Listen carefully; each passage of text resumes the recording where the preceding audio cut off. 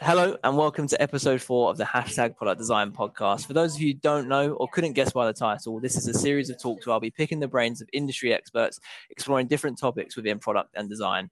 I have the pleasure of being joined today by my good friend Timo Stosius, and today we'll be exploring the topics of digitizing the education space and being the founding designer of a startup and hiring designers in the early stage. Timo, again, pleasure to have you on here. Please could you just start by giving a quick overview of your career so far? Of course. Thank you very much, and welcome from my side as well.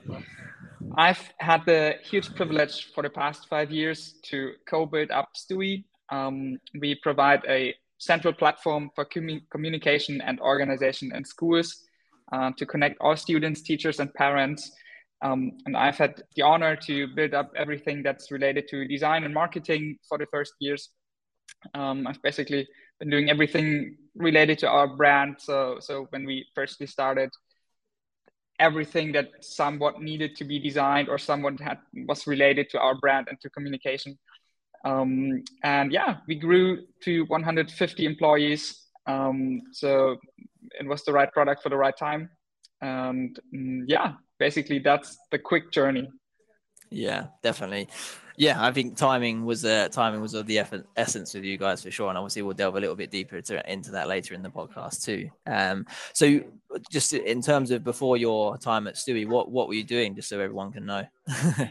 Yeah, so I consider myself to be a design-driven problem solver, you could say, and Yeah. I've had the fun just designing things from very early on.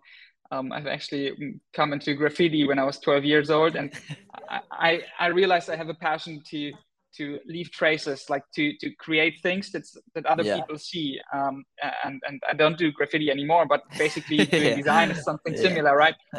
You just create things that other people see or use. And I've been into art a little and wanted to study product design, actually, like physical product design. And I've worked for some time in the advertising scene in an agency in Munich.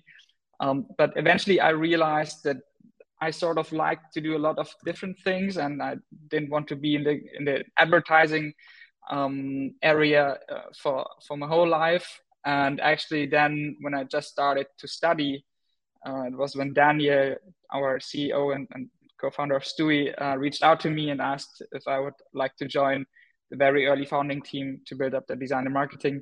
So it was very early actually in my career that I've had this privilege. I dropped out of university for that. It was some kind of a risk, obviously, but actually I've talked to profs and they said actually that some other people would be happy to have such privilege, and I should just go for it and see if I later can go back to university if I need it. And so far I have not needed.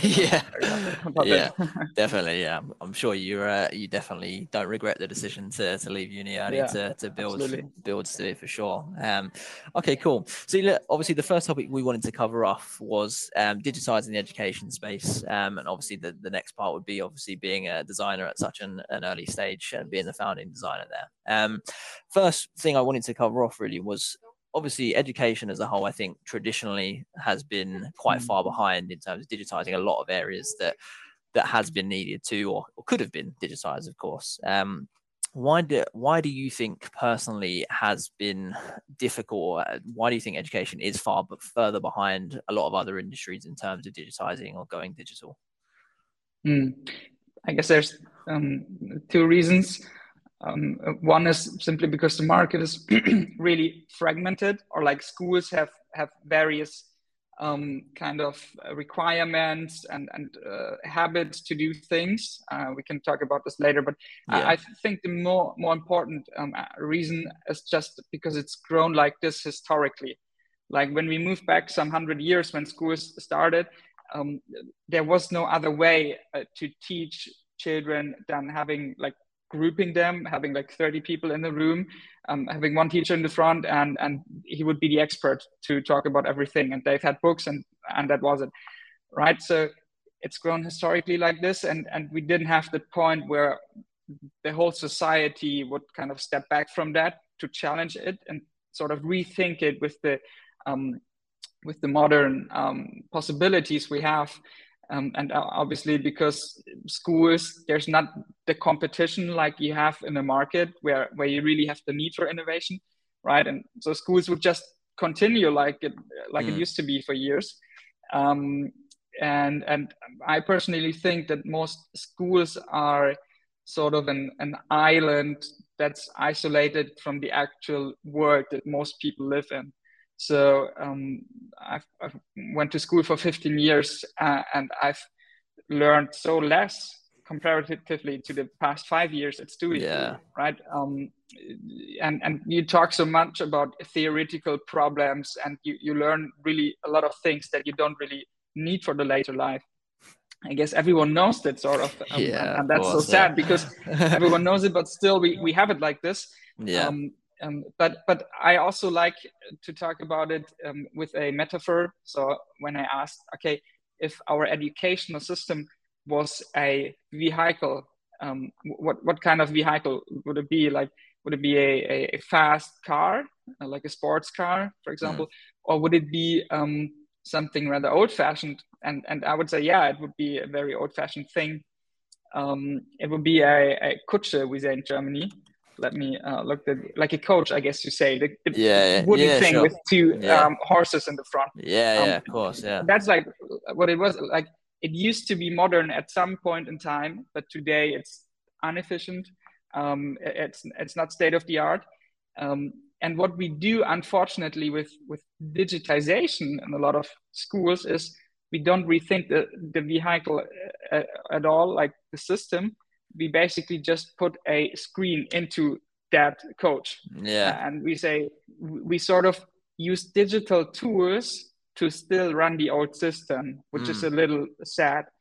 But we with Sdui, we have the vision that we sort of, in the first step, digitize the processes and the school life as it is today, this old-fashioned system.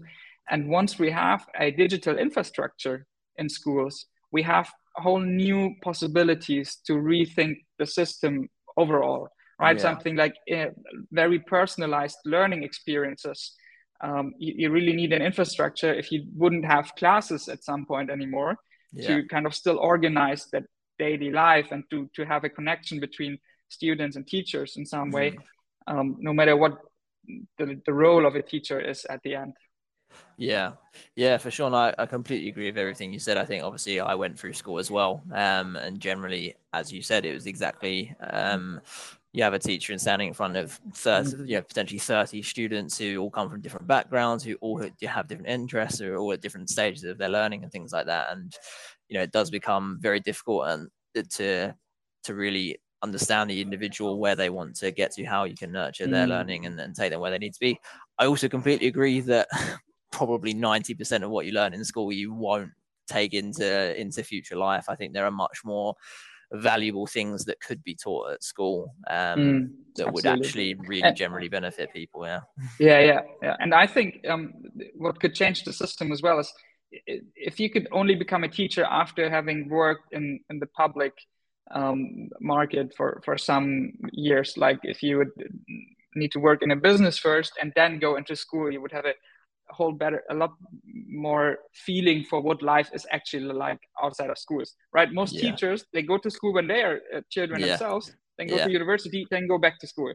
And it's always about grades, it's always about exams. Like that's the whole way of thinking, right? And there's some examples like in a school assignment, it's sometimes about, okay, you need to write at least 5 pages to prove that point, right? And everyone knows in business is you have maximum 30 seconds for your pitch, otherwise I'm out, right?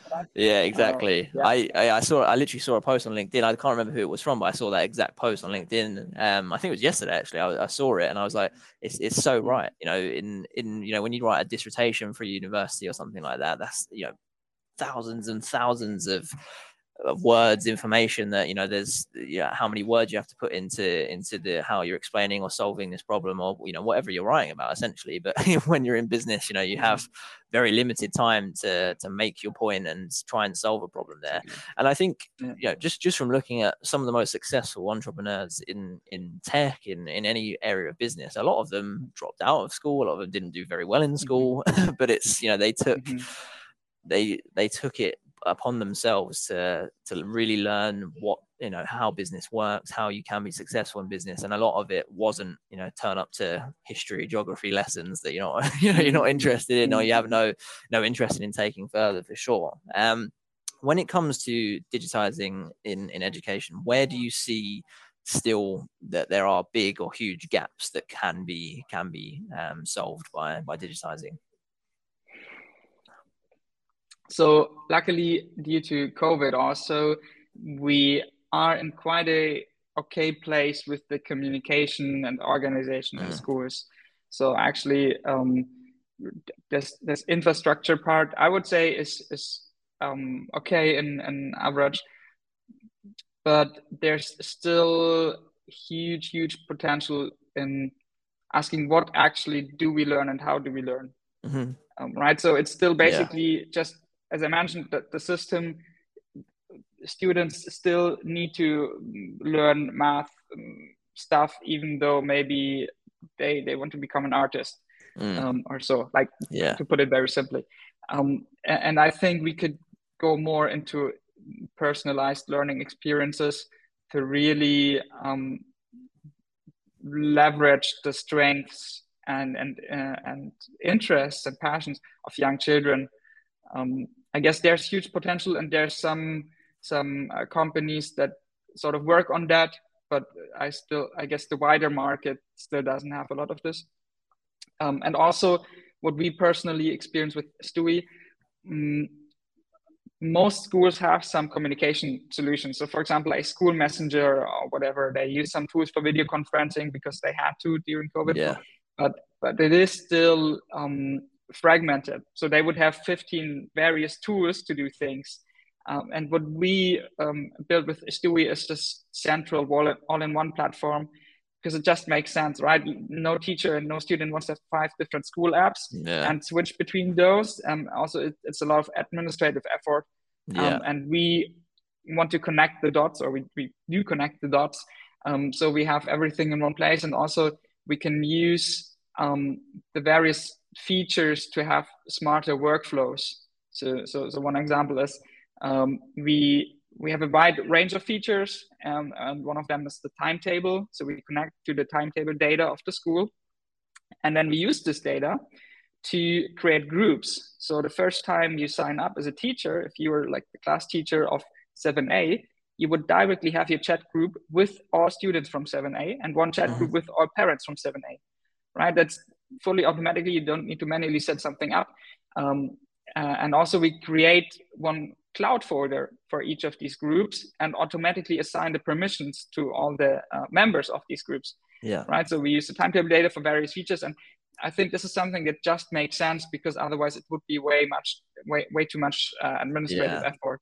No, I completely agree. I also think that as you said, teachers generally go to school, then they study at university and then go back to school as teachers, and probably, if they're not technology teachers or have used computers quite often, they might be quite far behind in terms of using digital products, how they can actually benefit them. I know certainly from when I was in school, pretty much everything was still done on paper. All your files, records were kept in a paper folder. The registers, everything like that was all done through paper. Attendance, everything like that, it was all kept in physical diaries that you had to write on. But I think certainly Sdui has solved quite a few of those issues. I know something you mentioned obviously was COVID and the pandemic. I think that's the next topic I wanted to cover off, really, was, of course, the pandemic hit so many different industries badly in a negative way, and a lot of industries are still struggling from that. However,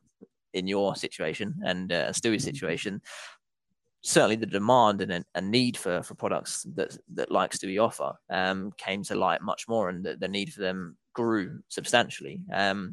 So run me through how the pandemic impacted you guys, and obviously the effects in a positive manner, let's say. Yeah. So pre-COVID, some schools regarded something like Sdui as nice to have. I think, we like that school. And when COVID hit, it was essential, right? It was the only way you could still be in touch And the only way as a teacher, for example, you could even inform the students about when they need to go back to school, right? So it was a little weird because during the first lockdown, everyone was like, okay, we're now taking a break as society. And like some people were, okay, time to calm down and learn a new hobby or whatever. Yeah. And we were like 24/7 struggling to keep the platform alive, right? Yeah. And we were really, really, I remember some days I would wake up in the morning, I would work, have like 5 minutes to go to the toilet and then work, and at the evening go back to bed and sleep. That's literally what some days were, just because we were so everyone really knew that, okay, this is our mission to really show that Sdui makes sense, that Sdui works, and they really rely on us. And so at the first lockdown, we were sort of onboarding, like before the lockdown, we were onboarding like 10 schools per month, 10 new schools. The onboarding process is quite comprehensive because we need to connect to the timetable software. We need to create automatically these accounts for all the students and teachers and parents. They are personalized. And some more things we need to set up. So it was a lot of effort. And 10 schools per month. And in the first lockdown, we suddenly had to onboard 50 per week. So it was massive, and we really had like meetings to figure out, okay, how can we do this? What is the maximum number of schools we can onboard? And that actually was a real boost at the end. Like it really helped us to structure our processes more efficiently, to really grow basically in a way that otherwise we would have needed 1 or 2 years for within 1 or 2 months.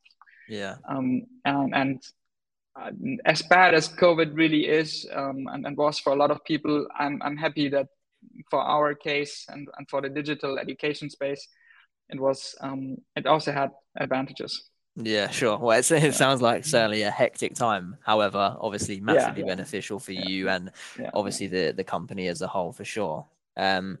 When at the start of COVID, before, as you said, you were onboarding about 10 schools per month.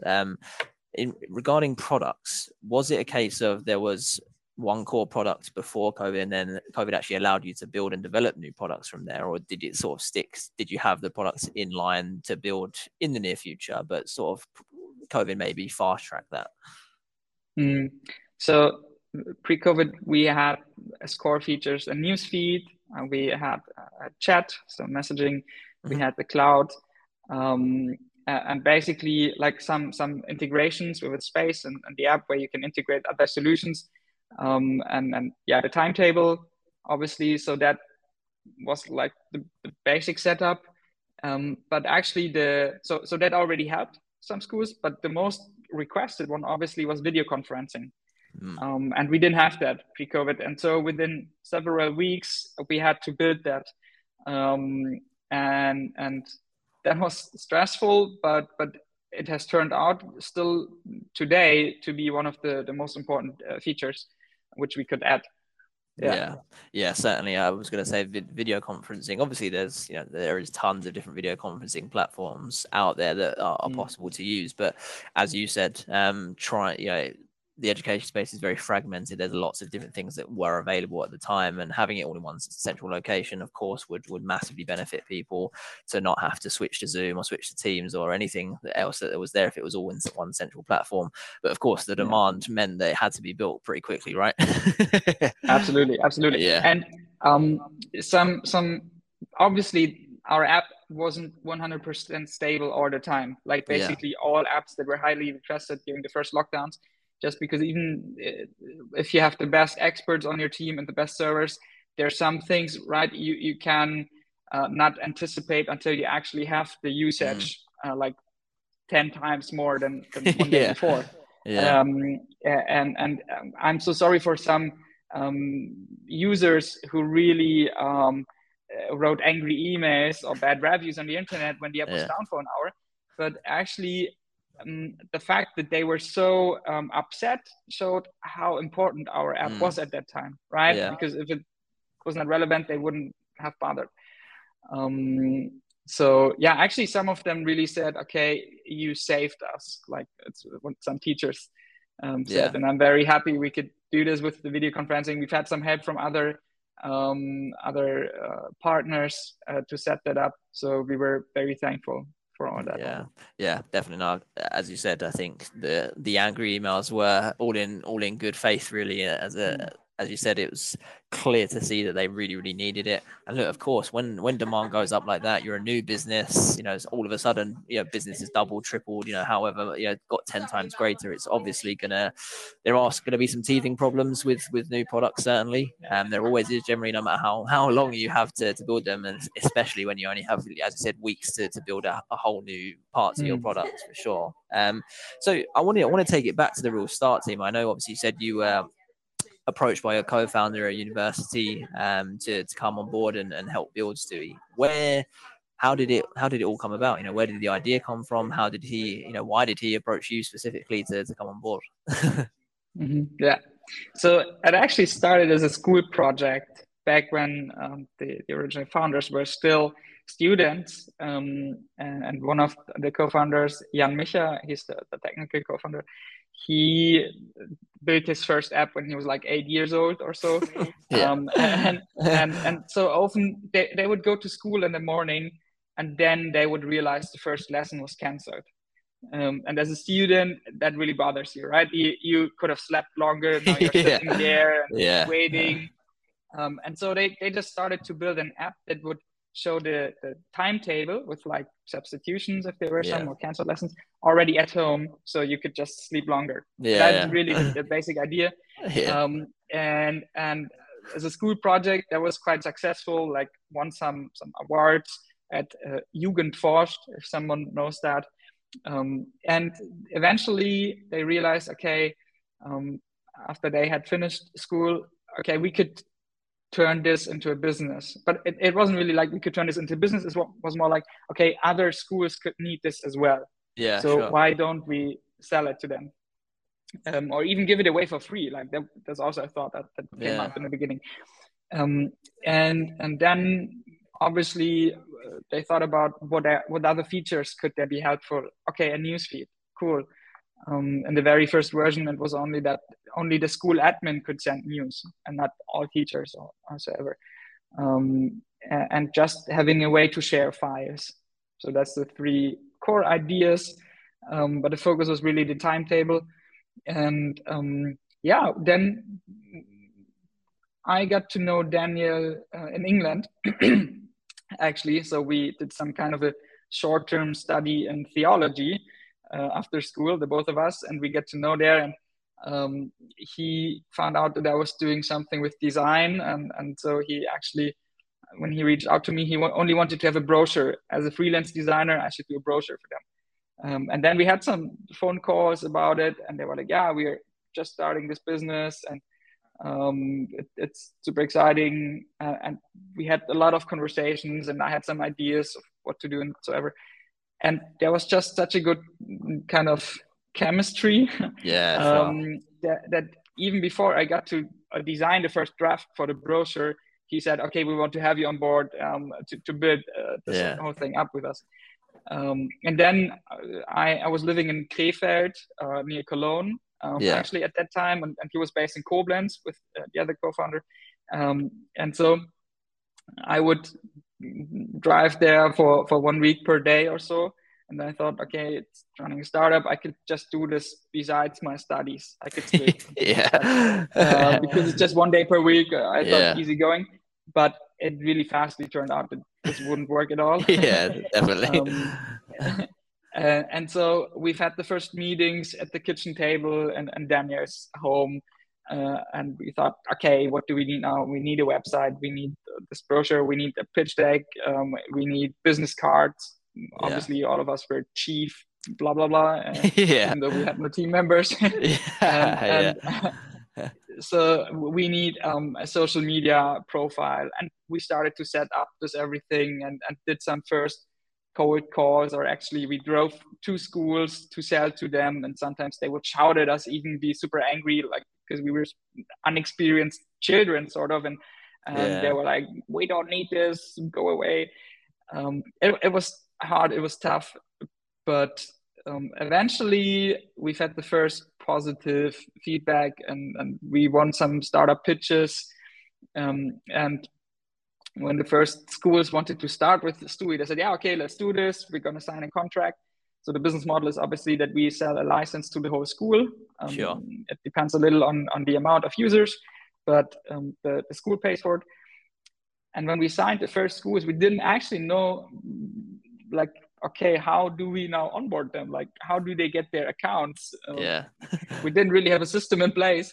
We were just selling. And so yeah. Actually 1 or 2 nights before we had to sort of onboard a new school, we built up a system that they would have these activation codes. We would print them on a sheet, and every student would get his activation code. He could sign up with that to the app and then define a password and so on. And then we had a school with like 2,500 students. It was a Berufsschule, we say, like a professional school. Yeah. And we had to print these 2,500 pages. And we only had a very small printer in the office. And it would always, when you print so long, we even needed to print both sides because we had to put the data privacy declaration on the back. And when you have to print both sides and the printer runs for so long, it turns hot. And the heat made the paper become wavy, and then it would be stuck in the printer. So it went actually for the whole day and night, and I would sleep next to the printer, and every like 10 minutes or so, I would need to get the printer, the chunk out of it, and make sure it continues to print. And then at 9 a.m, we had a box in the office that we just got from IKEA, and we put all these sheets in there, and then we drove to the school and handed it over to them. Like that's crazy. That was crazy. And like today, this whole process is fully digital, fully optimized, of course, and so on. We have a huge customer success team. But we were sort of students who had to figure out how to do this and learn along the way. But it was a lot of, like, it was challenging, but also a lot of fun, to be honest. Yeah, definitely. I think it's crazy, like, listening to some of the startup stories, because a lot of it does happen like that. Some of it's a lot of it's about friends or colleagues or whatever it might be coming together, and sometimes it's like in the weirdest places that you just sort of brainstorm ideas and it all starts to flow, and then you take the leap of faith and build it. Sleeping next to the printer. Absolutely. It's such a good story. But it sounds like obviously it's been an incredible journey over the last 5 years, from, as you said, sleeping next to the printer to now everything being digitized, being in how many schools are you integrated into now? We have around 5,000 schools working with our software. Yeah, so it's gone from sleeping next to the printer with the first few customers to now 5,000 schools, which is an incredible journey. And of course, it's forever increasing. It's still being successful, which is really good to hear. So when you became the founding designer, obviously, challenge-wise, sleeping next to the printer is definitely a challenge in itself. But what did you see as the biggest challenges, or what has been the biggest challenges that you've overcome in the early parts of the business starting? Mm-hmm. So when I started, I was quite a perfectionist, as a lot of designers probably are. You really want to make things like super clean, super nice, and I had to get rid of that. And we had some discussions on that. It was sort of hard because you're really so passionate about it, right? As a designer, you just want to make it perfect. You feel like you're Steve Jobs and whatever. But we really had to learn, okay, what creates value and what doesn't. So I in the first times, I would sometimes spend 2 hours thinking about the perfect border radius of our buttons, right? But that really didn't create any value at all. If a school decides for Sdui, they definitely do not do because of the border radius. And I think, of course, that was a learning. Another mistake, actually, or learning. I think we spent a little too much effort on making things fancy. Like, we were building fancy designs, but not good designs. And I see that in other startups as well. You add a lot of shadows and make it fancy and nice gradients and a lot of white space. And it, on the first view, it feels like nice design or good design. It feels designy. But at the end, what design really is is the balance of aesthetics and functionality, right? Mm-hmm. So it needs to look nice, but it also needs to work. If it was more the aesthetic side, it was art. If it was more the functionality side, it was engineering. But Mm-hmm. a good design needs to look nice, but also work. And especially for UX and UI, I realized the whole UX side of things, the actual experience, is sometimes more important than the visual side on the other. Yeah. And we had to figure out this along the path. And a good example, actually, that I have experienced from my own usage is Shopify. I think when you use the backend, like the administration side of Shopify, it sort of looks a little old-fashioned, Yeah. somehow like Windows 2000, Yeah. but it is super usable, Yeah. super nice and seamless to use. Yeah. Um, and that was a learning for us. Yeah. Yeah, definitely. No, completely agree. I think every designer would say that they want to create, picture perfect design that looks incredible, right? But sometimes that's not what the users want, right? Sometimes it's not functional. Absolutely. Sometimes it's massively dependent on what your users want. And I think that's where designs come on so much in the last few years, certainly since the pandemic as well. The need to digitize, the need for digital products has obviously increased massively, and the need for product designers to be put into businesses has increased massively as well. However, I think the best businesses, i.e., Shopify as an example we use, the best businesses with the best digital products are the ones who understand the design that their user wants, or the user experience that their user wants, as opposed to what the designers who work there believe or deem it to be. If Absolutely. I think a lot of problems that businesses face, and I've talked about on the podcast before with others, is that assumption or competitor analysis becomes the forefront of what every new feature or every new product that they want to build. That's the only thing they sort of focus on, right? The top end of the business, the co-founders, the CEOs, or whoever's in charge of that particular function has comes up with the idea, or they identify a problem. They say, right, this is how we're going to solve it, and that's just based off what they assume it to be. They assume the problem to be, and how the solution is there, or they look at our direct competitors are doing this, so let's just do it, because that's what they're doing, so it must be working, right? But I think Absolutely. the ability to really engage with the user base that you have, really fully understand what they want and what works, what doesn't work. And as you well know, Timo, the design process from discovery through to what the actual end visuals look like can be a very lengthy, can be a very complicated process. It's not just, here's a problem, we'll ask what the users want, bang, it's solved. Sometimes there's a lot of things that you try that don't work. The process can be quite difficult, but it's about getting to that end goal. And of course, when you release that new feature or that new product, sometimes it's not going to work either. Sometimes it is about going back and starting again. But yeah, absolutely. Cool. Now I wanted to move on to the next topic, the next main topic that we wanted to cover off here, and that was, of course, hiring designers in an early stage startup as well. So I know you were there from the start. Obviously, a lot of the design work initially was done by yourself. What point did it get to where you thought, right, now we're at this particular point in the company's progress, I potentially need some help? When did that point come to you, do you think? Yeah, but at 2 points. The first point was when we just thought, okay, let's create a cool company and hire people. Yeah. So which was the wrong time, obviously. Yeah. And the second time was when I just couldn't do it all alone anymore. When I was the bottleneck because developers couldn't continue with interfaces, when marketing couldn't run a campaign because there was a brochure missing or so on. And so then we started to hire, and we also then had the money, we had some funding to actually pay for people. Yeah, that was the right time then. Sure. And when, obviously, I know you said you're a bit of a perfectionist to start off with, and obviously you had to learn, I wouldn't say the hard way, but you had to learn that obviously it's not all about necessarily creating picture perfect designs all the time. So when you decided to look to hire, or what, when you're looking at designers, what specifically are you looking for? I think typically from hiring managers, I get to know quite a lot about portfolios. I've spoken about a lot on the podcast before, what you look for in portfolios. But of course, I wanted to ask what you specifically look for when you see a designer's portfolio, but also what outside of the portfolio is important to you when you're speaking or interviewing people. What are you looking for as an overall? Yeah. So obviously every company has different requirements. I think my personal view is a little uncommon here, but I would actually say I don't really care about portfolios because I don't have one by myself, but I know that I have a lot of experience from the past 5 years. And actually, when someone says, for example, okay, I've been doing this and this and this, and I didn't want to spend time on creating a portfolio, I'm like, okay, cool.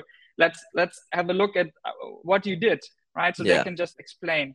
And what I would say, apart from a portfolio, what I generally look for in people are like three core things. Number one is personality. Number two is problem solving. And number three is a sense for aesthetics. And number one, the personality. Obviously, everyone wants to work with cool people who are fun to be around and who can nicely communicate their ideas, who have good social skills. So I would actually say, if you're a designer looking for a job, invest into your personality and these sort of social skills, personal development. Number two, this whole thing, problem solving, really means, okay, how good are you at having a complex situation, having a complex problem, understanding it, taking these challenging requirements, and then building a simple, a sophisticated solution to solve that. And at the end, it's less about how that looks like, right? If I only show the result, what can I do with this, right? In a portfolio. I want to see, okay, like, what was the problem? How did you tackle it? Like, what is the smart idea that you had that no one else had at the end to solve it? And that's something you can really good explain in an interview, right? And the third, the sense for aesthetics, obviously that's where a portfolio can play an important role, just to show what general sense you have here. But I personally think ACV can also show that. And you know that I've actually rejected some candidates because the CV looked not nice. Of course. But I think it really just shows that you don't have the sense for aesthetics. A good designer, in my opinion, I mean, it's different for only these people who do, for example, like UX research and so on, right? They can, they must be these visual geniuses, but a good designer, in my eyes, has an intrinsic passion to create nice things, and they wouldn't ship a shitty CV. I hope I'm allowed to say this on the podcast. Yeah, of course. They wouldn't ship it. Like, they would personally have something inside them telling you, I can do this, right? This is the perfectionist part that's inside of a designer. And if you don't have that, I don't know if a job in design is actually right for you. I'm very honest. I feel like this sense for aesthetics, you can't really learn that. You can improve in that area, obviously, but if you're really coming from a background where you don't have that, I don't know if it's the right thing. And we often get these applications from people who, for example, did a career foundry course and they now want to go into design, and they have this sort of picture perfect portfolio, and they show, okay, here's the perfect research process, and I created user personas and so on. But I would focus less on tools and methods, because everyone can learn tools and methods, right? I don't really care. Some people still like use these graphs to show, okay, how good are my InDesign skills? How good are my Figma skills? Like, I don't really care about tools. You can learn any tool, right? So personality, problem solving, and a general sense for aesthetics that's sort of deeply rooted in your character. Yeah, definitely. Yeah, no, I think it's a funny concept, because obviously, as you said, it should sort of, someone who's putting forward a CV, if it's, I know a lot of the comments you've made about some of the CVs is that, there's misalignments there, there's the spacing is off, and there's different fonts, whatever it might be. But it also almost like should annoy them as a designer that it doesn't look good, right? And they should look at that and go, the misalignment there, the different fonts, the spacing, that it's annoying that it doesn't look really good on the page. Absolutely. I'm a big believer. I think that most people would believe that, as a designer, portfolio is probably more relevant, more important, because it should display the work that the designer has done. But I also really think that CV is still important for a designer. I have the constant battle with a lot of people that I work with and a lot of people that I speak to just get rid of like the traditional shitty CVs that I see, where it's just like job title and then here's like my really generic responsibilities and tasks that I had in this particular role. Because, and I made a video about it on LinkedIn as well. But I don't understand, unless even the best designers out there, the best engineers, the best whoever it might be, if you don't portray that on your CV and you don't portray that on your portfolio, how is a hiring manager meant to know that you're the best designer or engineer? The CVs I always see are, as I said, just generic. This is what I did, like 3 or 4 bullet points of tasks, responsibilities. And I say to everyone I work with, you put yourself in a hiring manager's shoes right now, look at your CV and tell me, does that blow you away? And they always go, well, no. And I'm like, so why do you think it's going to blow the hiring manager away that you're applying for, right? With designers, generally, you would have, you're there to solve problems. You're there to build new features, build new products. So tell us that on your CV. You don't have to write paragraphs and paragraphs about it, of course, but tell us what you worked on specifically. Tell us what your individual tasks and responsibilities were. Tell us the impact of that and how that actually affected the company's growth or the company's success, the individual team's success, the product success. If you did something incredible that increased conversion rate by a percentage or something like that, tell us that. That's what hiring managers want to look for, because they're like, wow, this person is actually, has a focus on outcomes, has a focus on improving things, being successful there, as opposed to just writing really generic things that pretty much any designer or engineer could write in their role, right? I agree with. Also, go on, sorry. Speaking about this, the whole business mindset, especially in an early stage startup, of course, so important, right? And actually, one of the last candidates we signed, I was convinced at the moment I read the headline of he had a short folio, like there wasn't really a lot of projects shown. It was just a mix of a CV and a portfolio. It would only say, okay, I've worked on this project, here's one shot of this, basically. But the headline of this page really showed me that he understands what value we want to create with design, right? That it's at the end about the business growth and about like user centricity and creating value. And so it kind of, this one sentence sort of showed off how he thinks and acts as a person, and that he regards design as a tool to create business value at the end. I think that also really matters. Yeah, definitely. I think certainly the more senior you get in your design career, the business side of things probably becomes a bit more predominant and becomes more effective. But certainly when you join an early stage startup, if you're one of the early members of the team, generally you're going to take on a lot more responsibility than you would if you joined a delivery hero, HelloFresh in Berlin, for instance, right? You're going to take on a lot more of that very early on, as opposed to, if you were a much larger business, you might be a very small part of a very small feature of the products that they're building, right? But when you're at an early stage startup, there's going to be a lot more responsibility you take on your shoulders. So I think no matter what level you're at, I think you should definitely have a big focus on making sure your CV displays obviously your core values as a designer, shows that you have an understanding at least of the business side of things, but make yourself look good, make yourself stand out. I just don't understand. I think it's a common problem across any industry really when writing CVs, because there's lots of templates out there now. That people just go, right, I'll just use this template and I'll just sort of follow, like some templates even have like suggested bullet points, like actually you say I'm a designer and then it will just come up with like a paragraph of like generic stuff that designers do, and they just use that, and it's so far away from where it needs to be.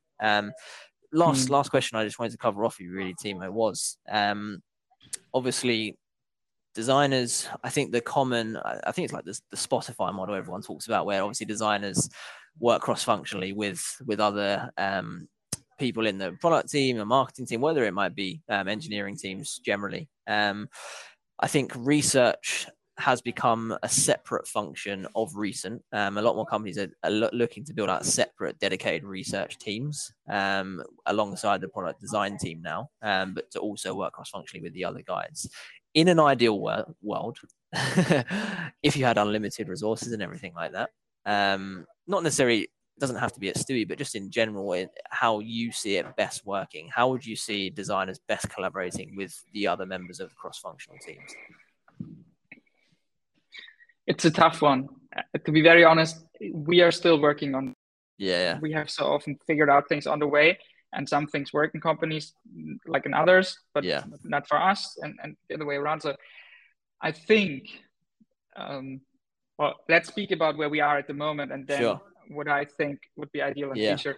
So we've come from being one huge product team, and basically one or two designers who would serve that huge product team, to having squads. So we have 3 squads, and they work on various parts of the app. And our goal is at the moment to get 1 designer for each of the squad, and also then have sort of a good balance of UX heavy people who are good with concepts and also UX copywriting in a startup, right?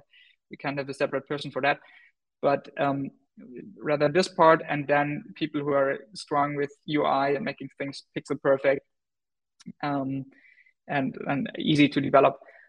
And so this whole research part, I think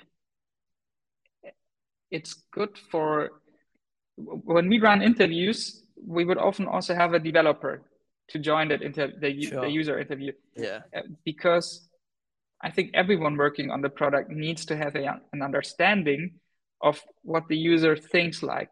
I think that's super important. And so I would actually still want to have every designer and also every developer at some point occasionally be involved in user research and interviews. But I don't know at what point it makes sense to have an own person who only does research. To be very open, I can't really speak about that. I think in some greater companies it can make a lot of sense. We don't have experience with it yet. But obviously research is an important part, and I like to how to say, to have people doing research who sort of also can imagine solutions, like not only research only. If you don't really ever have an idea how you could turn something into an interface, I think you don't always know how to ask the right questions. Maybe so, but that's also just a personal thought. Yeah, definitely. I think it's massively case by case, isn't it? I think different companies will have different views on whether dedicated researchers are needed or necessary. I think certainly I think the generalist product designer these days will need to be involved in user research or conduct their own user research, conduct their own user interviews. I think it's a really great point that you made, though, about having developers, having everyone who's going to be involved in that whole product discovery part should be involved in that at some point to really understand what their users are wanting, so they can really gain the concept of why they're doing this, why they're building these specific parts or specific features into the product for sure. Cool.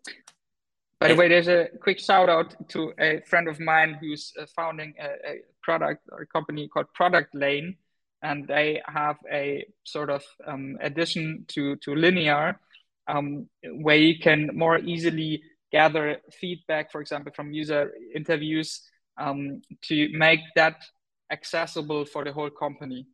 So that's something I guess is really important in the future for any company, because I realize it affects also management decisions, right? When we have 2 features and we need to decide which one we're going to build, like in the next quarter when it's a very large one.